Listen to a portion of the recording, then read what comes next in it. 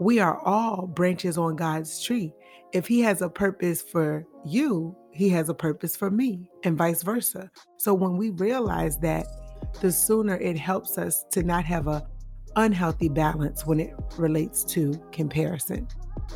Thank you for tuning in to another episode of the Confidence Restored podcast presented by CC America, also known as Confidence Centers of America, and hosted by Tamaria Jordan. This is a show designed to help you build your confidence, increase your faith, and get mentally fit to overcome any trials and tribulations you may encounter. Through personal testimonies of faith, inspiration, and transformation, Tamaria and guests seek to inspire and uplift you. This message is delivered by us, CCing you on lessons learned in hopes of encouraging you regardless of where you are in life. Enjoy the show. Today we're talking about comparison. So why is comparison considered the thief of joy? Well, thanks again for tuning in. Don't forget to like, comment, share, and subscribe. Come on in and catch this vibe. So, when we think about comparison, what is it? Comparison can be defined as an examination of two or more items to establish similarities and dissimilarities. It can also be considered the representing of one thing or a person as similar to or like another, the quality of being similar or equivalent, or the act or process of comparing. When we think about in the instance of twins, oftentimes individuals will try to compare what's different about them so they can quickly identify who's who. So, comparison in and of itself is not a bad thing and is oftentimes natural. So, when we think about it being natural, there are studies that have indicated that about 10% of our thoughts involve some form of comparison. And so, not all comparison is a bad thing, but again, anything, it really just depends on how you use it. So, when you think about psychology, there is something called social comparison theory.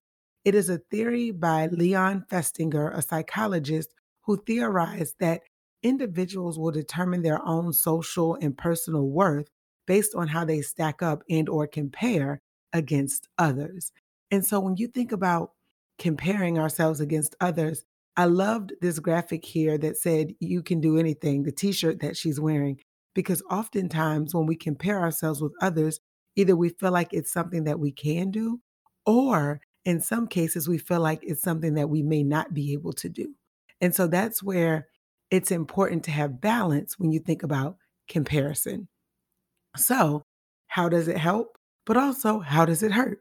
When you think about how comparison helps us, it can motivate us to achieve our goals. It can help us push forward into purpose because we look at where we are in comparison to where we want to be.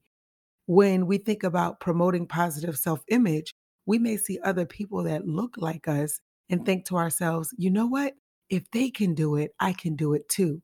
But on the flip side of that, hence the reason balance is important, is that it may promote individuals becoming more judgmental, biased, or even overly competitive or having a superior attitude to their peers because it becomes this unhealthy competition where it encourages a negative self image because now you're comparing yourself and you may be feeling feelings of jealousy or envy because you don't have what someone else has. Hence the reason Theodore Roosevelt said, comparison is the thief of joy.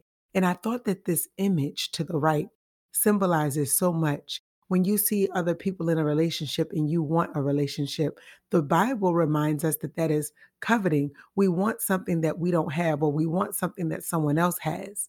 And this is, I think, the premise of when we think about comparison being the thief of joy. You could very well be happy, but if you see that other person in a relationship and you want a relationship, now that very thing that is meant maybe for you, but just not right now, can make you sad because you're comparing.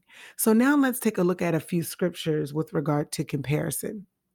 So in Galatians 6, verses 4 through 6, it says, each one of us should test our actions.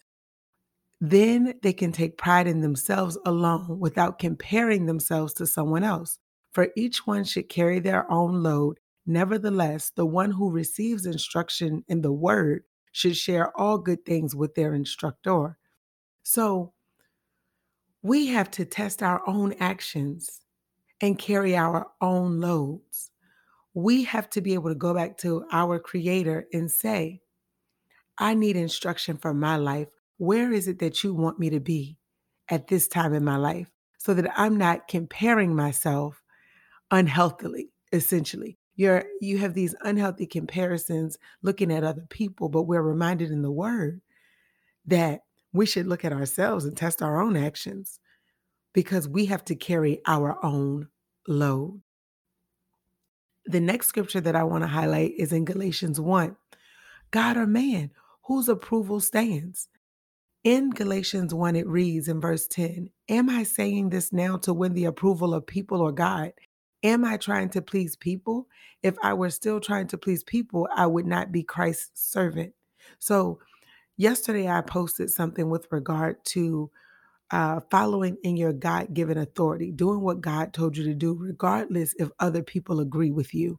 And oftentimes we may feel like, hey, I'm in agreement with God, but we're trying to please people. So the word reminds us that being double minded, essentially, we can't be. And even for myself, that's something that I realized in hindsight was a struggle because I sought the approval of people. And in doing so, it stopped me from doing what I'm doing now. It took me a long time to actually focus on my goals because it goes back to whose approval are we seeking? Are we asking for God's approval or do we want people to approve us? We are also reminded in Romans 12 to not be conformed. And so when we think about that approval, it says, do not be conformed to this world, but be ye transformed by the renewal of your mind, that by testing you may discern what is the will of God, what is good and acceptable and perfect. And when I read this, I like to think of what is the will of God for me? What is good for me? What is acceptable for me? What is perfect for me?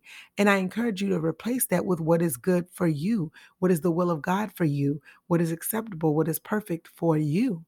So then you are no longer comparing yourself to other people because we are all branches on God's tree.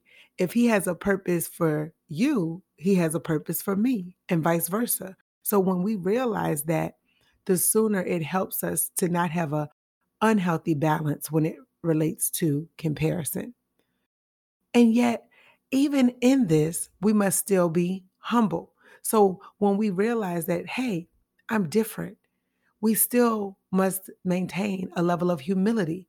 In Philippians 2, 3, and 4, it says, do nothing out of selfish ambition or vain conceit. Rather, in humility, value others above yourselves, not looking to your own interest, but each of you to the interest of others.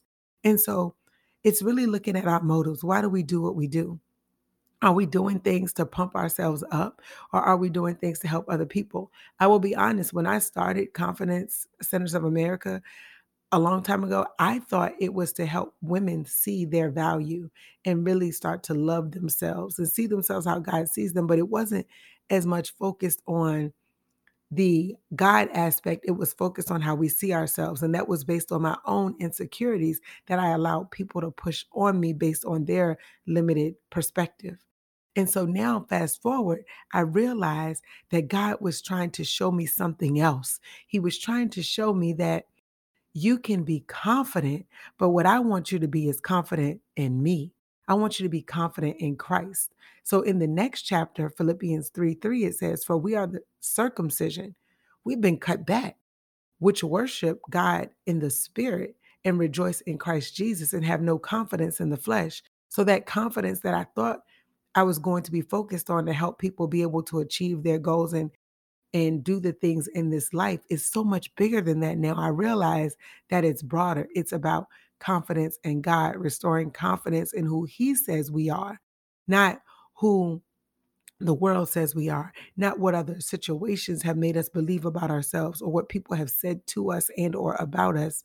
It's allowing God to circumcise our hearts, to cut back those things that have hindered us from being who God called us to be, so that our confidence can be restored in Christ and that we would be reminded at the end of the day that we are fearfully and wonderfully made.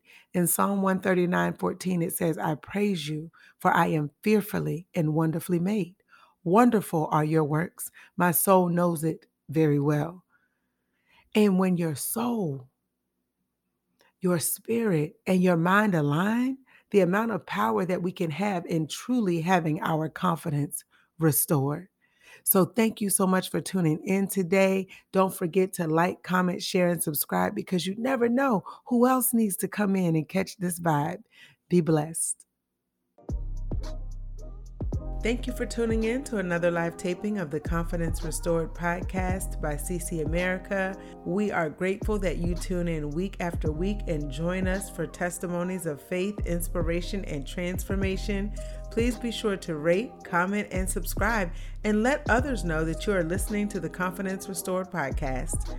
You can also now buy us a coffee to show appreciation at buymeacoffee.com/CC America. Until next time, be blessed.